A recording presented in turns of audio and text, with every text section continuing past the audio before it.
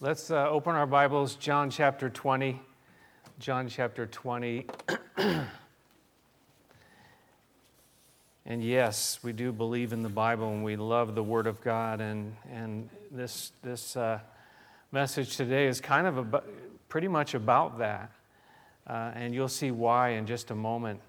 A little review. Last week we looked at unbelieving Thomas, not really doubting Thomas, unbelieving Thomas, and he had this attitude, I just won't believe, I will not believe, unless this and this and this and this, and really it's a heart problem, it's a heart issue.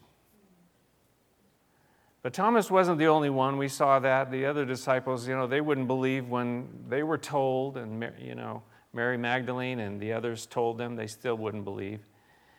But Thomas, in the last section we looked at, Thomas, he wasn't there when Jesus came and met the disciples, all of the disciples together. He wasn't there. He kind of missed out. And again, we don't want to miss out. But Jesus gave Thomas another chance. And he gives us more chances than one. Thank God for that, right? We're going to see in chapter 21, how he reinstates Peter and kind of gives him another chance, Peter who denied the Lord. But Jesus said to Thomas, put your finger here, see my hands, reach out your hand and put it into my side. And he showed them the scars. And I was thinking about this last night too. These scars, they were healed scars. And we're going to have communion today as too. We got a lot planned today. We're going to have communion, and the scars were by his stripes, by his wounds, we are healed. It's not like, and I've seen, sometimes you look for images for me to use, and you see these, pictures, and the scars of Jesus are all like running red and everything. But, that's true when it happened. But after the resurrection, there's a healing that took place, I believe. But the scars were still there. And he told Thomas, be not faithless. Don't be unbelieving, but believe. And it's a challenge for you and I to trust him, to believe in him, because he is risen. He is alive. And what was Thomas's response? Anybody remember? My Lord and my God. Jesus said, blessed are those who have not seen and yet have believed. And so today we're going to pick it up in chapter 20, verses 30 and 31. Don't press that button, press this one. So if you want to look there, chapter 20, verses 30 and 31, this is pretty much the first closing of the gospel. You know how the message, the pastor, he says, okay, so in closing, and then he goes on for another 15 minutes and says it again in closing. So this is kind of the first closing of the Gospel of John. And then he goes on for another whole chapter. And some people say, well, that's the prologue. No, not prologue, the epilogue, right? But this is really the purpose why John wrote this gospel. And that's such an important point. Verse 30, it says, Jesus did many other miraculous signs in the presence of his disciples, which are not recorded in this book. John's writing this. But these are written, that you may believe that Jesus is the Christ, the Son of God, and that by believing you may have life in his name. This is why he wrote this book. The purpose. Number one, really, what is it all about? Number one really is Jesus, isn't it? That's what he said in verse 30. He said, Jesus did. It's all about Jesus. It always is. And as far as the human race, it all gets back to Jesus. Who is Jesus? What did he do? And what is your relationship with him? That's really where it all gets to that. The Savior who died for us, who rose from the dead. And that's why this gospel was written. That's the purpose of it, that you and I would read and that we would believe. He shared these things so that we would believe. It's a good thing. That's why many times people hand out the Gospel of John. You give it to somebody that is not a believer and say, would you read this? Because that's why John wrote these words, so that we would read them and that we would put our trust, our faith in Jesus Christ. Of course, that doesn't mean that we as believers, we don't read it because it's only for unbelievers, because it is for all. And it really serves to strengthen our faith and who we are in the Lord Jesus Christ as well. But somebody wrote this as well. John's gospel is not merely an intellectual exercise, but rather an historical narrative about the Son of God with the express and intent purpose of producing life in the hearts of those who believe in him. You see, there was a whole purpose that this came about, is that life, we would have life, that we would believe, and that we would have life. Notice, he said there in verse 29, that Jesus, this one that we're talking about, that we're looking to, that we put our faith in, he did many other miraculous signs in the presence of his disciples. That word many, really, it means large of multitude. It was like so many things that he did. And you know, there are people who don't believe in any kind of miraculous, and this is a problem. And to deny or to rationalize the things that Jesus is written about him, that he said and that he did. But in John chapter 2, after the first miracle, it says this. At the wedding at Cana, it says, Jesus performed this miraculous sign in Cana of Galilee, and he thus revealed what? His glory, and his disciples put their faith in him. So you see, Jesus did these things. John was there, he saw these things, and he said Jesus revealed what? His glory. He revealed his glory, and not only that, it says there that they put their faith in him. Why? Because of who he was. Because of who he was. At least in the Gospels, and this is a conservative number for sure, at least 35 miracles are spoken about that Jesus literally did in all the Gospels. In the Gospel of John, it's like 7 plus the resurrection. But he says here that many others also occurred that weren't written in the book. There wasn't enough room. In fact, at the end in chapter 21, look at verse 25. If you have your Bible there open in front of you, it says, Jesus did many other things as well. And if every one of them were written down, I suppose that even the whole world would not have room for the books that would be written. Now that is incredible. That is incredible, because Jesus did so many things just in those days, those 3 years where he was with his disciples, but did he stop doing things then? You see, it's never stopped. Jesus is still working today. He's working in my life. He's working in your life if you're a follower of Jesus. Many others which are not recorded. That's why if they had to write them in books, there wouldn't be enough room for all the books. All the things that he has done. You know this, but I love to read, and I read a lot of different stuff. I read commentaries. I read the Bible, number one. The Scripture is number one, of course.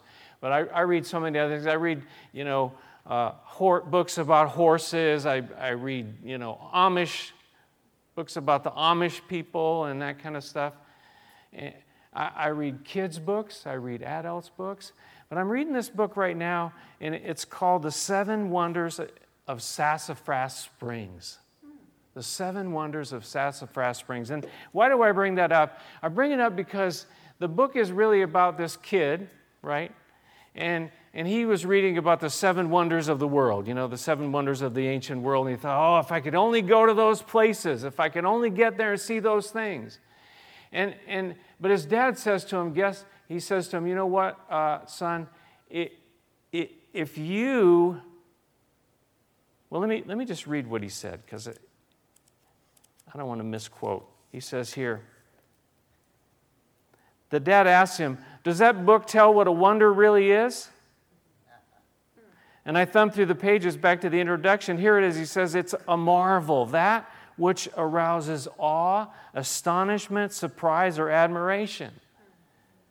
I think that's a pretty good description of a miracle, too. And so Paul scratched his cheek with the dull side of his knife. Don't try that. He said, I've seen one or two things to admire around here. Maybe if you put out a little effort, you would too. And he said to him this, and this is what really struck me. He says, I just think there's no use searching the world for wonders when you can't see the marvels right under your own nose. You know, the things, these miraculous signs that Jesus has done and that he is continuing to do is incredible. But I've been thinking about that and reading this kid's book, and it's not, I think a believer wrote it because there's a bunch of scriptural things in there. One of the marvels he found was there were, the locusts were coming, and this guy got the saw. You know how you can play a saw? It's kind of weird, but you can play a saw, make music, and he played Amazing Grace on the saw, and the locust went away. That's just one of the wonders. It's a fiction, of course. But I've been thinking about this. How many things is Jesus doing? The miraculous things, the marvelous things, the incredible things that inspire awe in our daily lives, and we're not even paying attention. We don't even know. He said here that these things were done. Why? So that we would believe and trust in Jesus. And the stuff that he's doing in your life today and in my life today, it's so that we would trust him even more. How many of you remember that hymn, Count Your Blessings? You know, I'm not saying that life isn't hard, because life is hard. We all have hard stuff. But we sometimes focus so much on those, we don't realize the incredible things that Jesus is doing today in my life. Like he told his son, right under your very nose. And he says, if you come up with 7, that's why they call it 7. If you come up with 7, I'm going to buy you a ticket to visit your aunt in Colorado. Okay. So he goes out to try to find the 7 wonders. How many of us think about these things? What has God done in your life? Maybe the miracle is sitting right next to you today. Maybe the miracle is that you're even alive today, that you're here. I know it's a miracle for me. I know that I'm actually here. Half of my siblings are gone. They're dead. They've died for one reason or another, and I'm still here. That's a miracle. That puts me in awe. He says in that hymn, though, this guy, Johnson Oatman Jr., what a name. 1897, he wrote it, it was published. He said, when upon life's billows you are tempest tossed, when you're discouraged thinking all is lost, count your many blessings, name them one by one, and it will surprise you what the Lord has done. Count your blessings, name them one by one. You know, I think we need to do that. That doesn't mean, again, that life isn't hard and we get some hard things that happen, but what has Jesus already done? You know, I have a place I can live. I have a car to drive. I have stuff. I have beautiful children, and Kelly reminded me this morning I have 10 grandchildren. You know, I'm too young for that. But that's, you know, these are miraculous blessings that I have in my life. These are written, John said. These are written. Jesus did many, many other things, and you and I are a part of that. And the stuff that he's still doing, continuing to do today, these things are written, and there are not enough rolls of paper to write all the things that Jesus has done, that he is doing, that he will do. There's just no way. But you see, the purpose of that is not that we would focus on those things, but that we would look to Jesus, right? What did it say in chapter 2? That it brought him glory.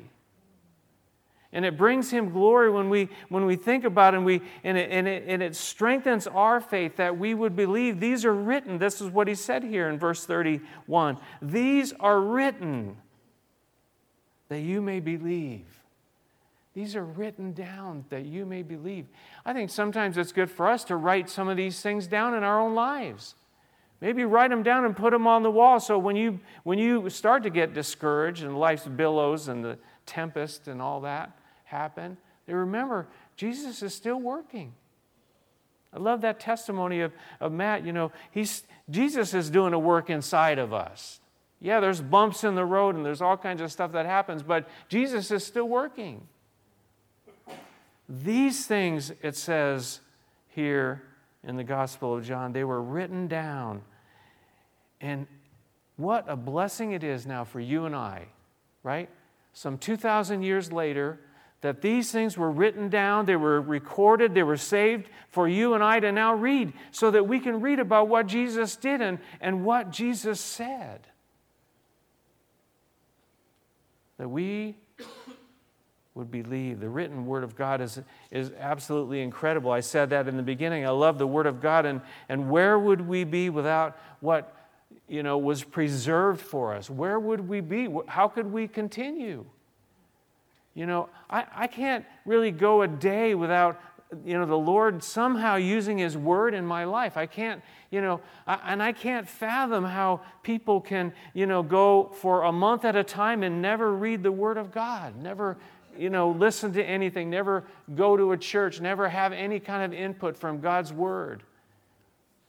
I remember, Bill Kinnaman talking years and years ago. He went to a church on, I think it was Christmas, and the pastor got up and read, 'Twas the night before Christmas.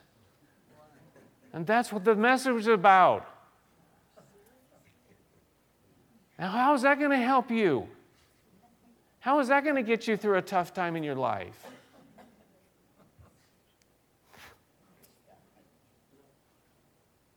But the Word of God, the Psalms, I love the Psalms. Psalm 37, I've been reading that a lot lately, and just the stuff that God has in His Word for you and I.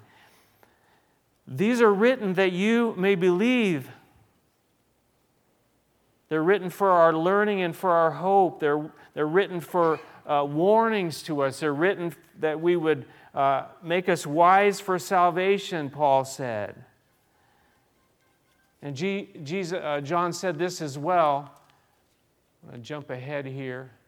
I write these things, John is writing in 1 John, I write these things, he wrote them down to you who believe in the name of the Son of God, so that you may know that you have eternal life. You see, there's this assurance that comes from us reading the Scripture. The enemy is saying, you know what? You are a useless piece of dirt, and you are not going to heaven. You don't have eternal life. The enemy is going to do that to you, but how do you know that that's not true? John said, I write these things so that you would know that you have eternal life. The Word of God, the powerful, powerful Word of God, is God-breathed, useful for teaching, rebuking, correcting, training in righteousness. These are written that you may believe. That's what this is all about. This is this book. Why do we study of it? Why am I taking like 100 years to go through just the Gospel of John? Because it's so powerful. So it's so true. It can incredibly change us.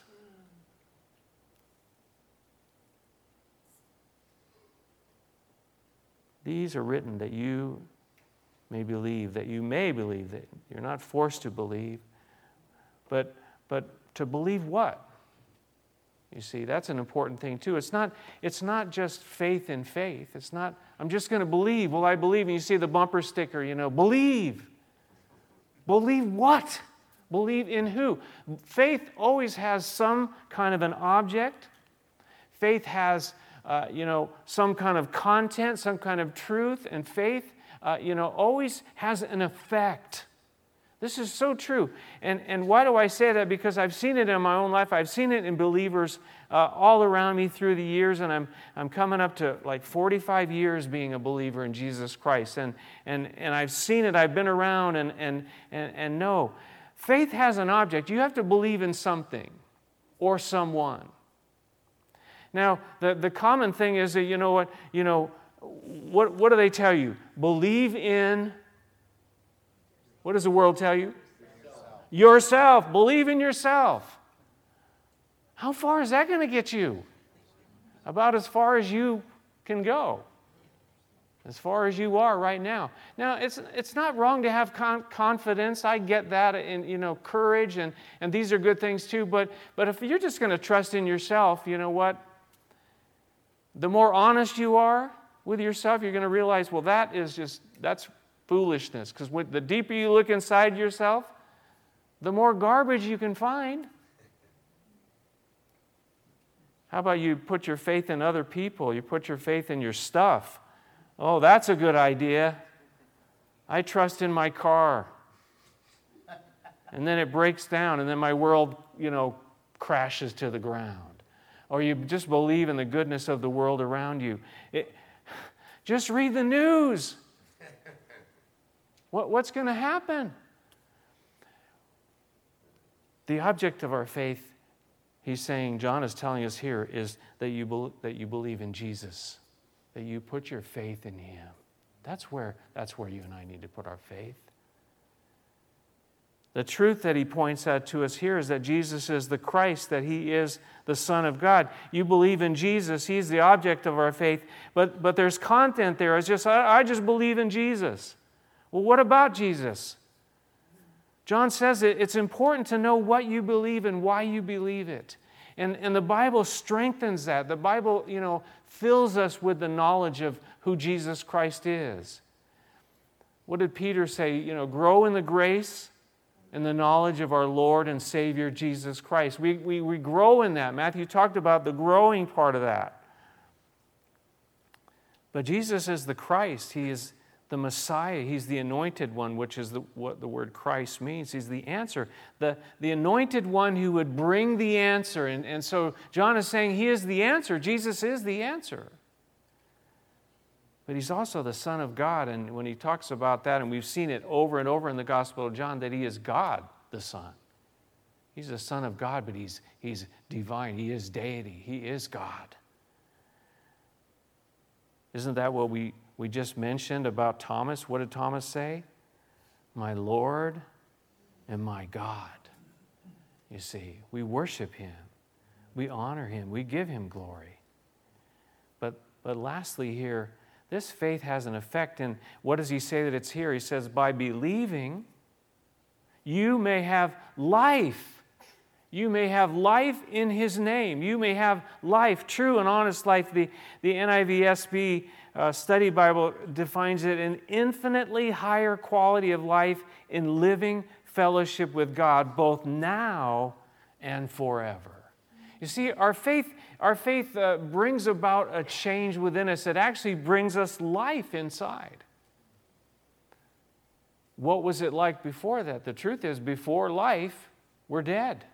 We're dead in sin. Paul said we are dead in sin, and apart from the life of Jesus Christ in us, we're dead. We have no life in us. Earlier in chapter 3,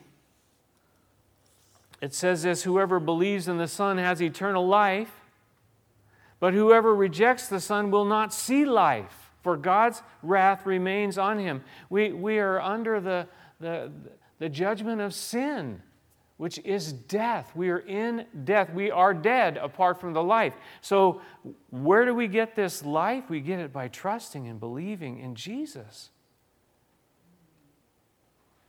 John chapter 5 says, I tell you the truth, whoever hears my word and believes Him who sent me has eternal life and will not be condemned. He has crossed over from death to life. We cross over. These are written that you would believe that Jesus is the Christ, the Son of God, and that by believing you may have life. You cross over from death to life. That's a miracle. That's something you and I can rejoice about and think about. Count your blessing. Well, maybe, I lost my job and I'm about to lose my house and my car broke down and my body is sick, but I crossed over from death to life. I am going to heaven. What's the greatest healing that you and I could ever have in these bodies of ours? It's to go to heaven and be completely and totally healed forever and ever. Crossed over from death to life. One more scripture before we celebrate communion together. John, who wrote the Gospel of John, also the Epistle of John, he said, this is the testimony, this is the record that God has given us eternal life And this life is in His Son. He who has the Son has life. He who does not have the Son of God does not have life. John talked about these things over and over. He made a point of it, this idea of faith, this idea of Jesus being the Son of God, and that life comes, eternal life through Jesus Christ. In His name, there's no other name, no other way to have that life. There's no other way, there's no other name under heaven given to men by which we must be saved. So, why are we here? Well, 'twas the night before Christmas and all through the house. No, we're here for Jesus. That's why we're here. That's why we're here. And you know what? Not just here, but when you go home. And when you're struggling through something, you know what? Open the book, please. Find a passage. Open to the Psalms. I love this. One of the reasons I love the Psalms so much, because David and the other Psalm writers, they didn't hold anything back. They just were like, hey, I hate that person right now. Or I am doing so bad. I am so low, so depressed, so down. Or other passages when they said, you know what? Praise the Almighty God. It's all there.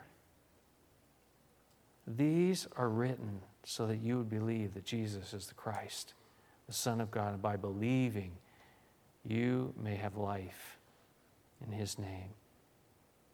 Let's pray, and we're going to celebrate communion, but let's pray right now just about our own life, our own relationship with Jesus, and I hope and pray that you do have one, but that you also know that life, He's given you life now. It's abundant life. It's real life. Hear people say, how's it going? Oh, I'm living the life, living the dream. What is the dream?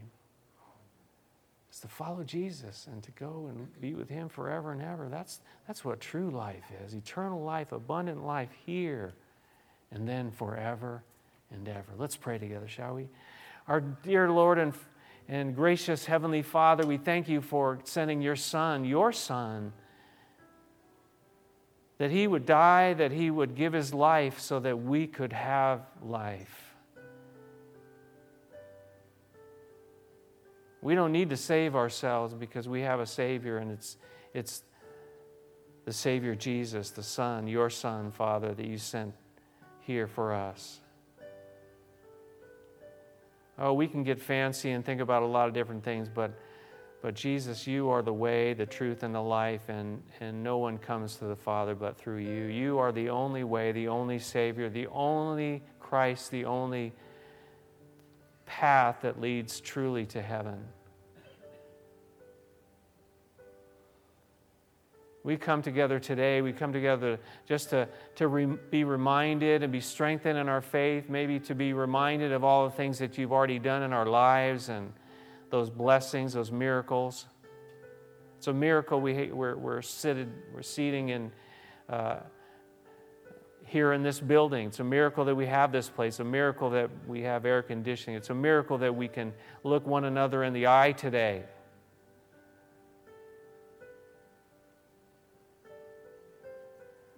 It's a miracle that we have the Word of God printed. Men and women gave their lives that we could have this book in front of us.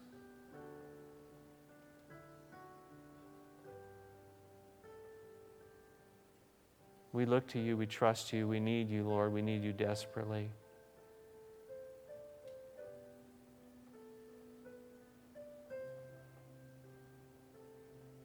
Father, I pray for any here today maybe that are struggling, that are having a hard time, they would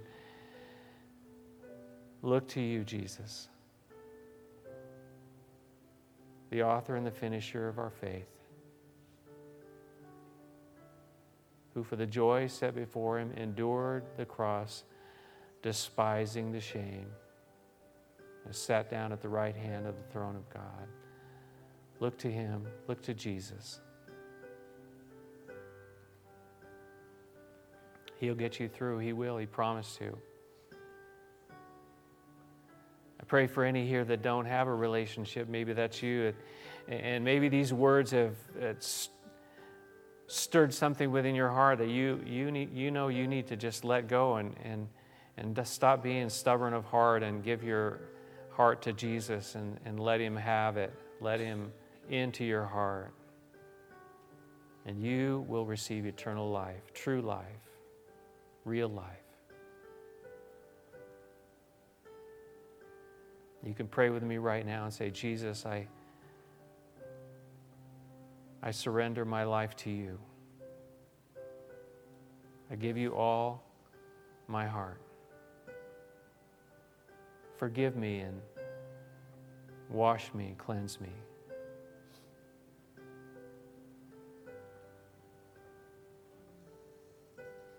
In Jesus' name I pray. Amen.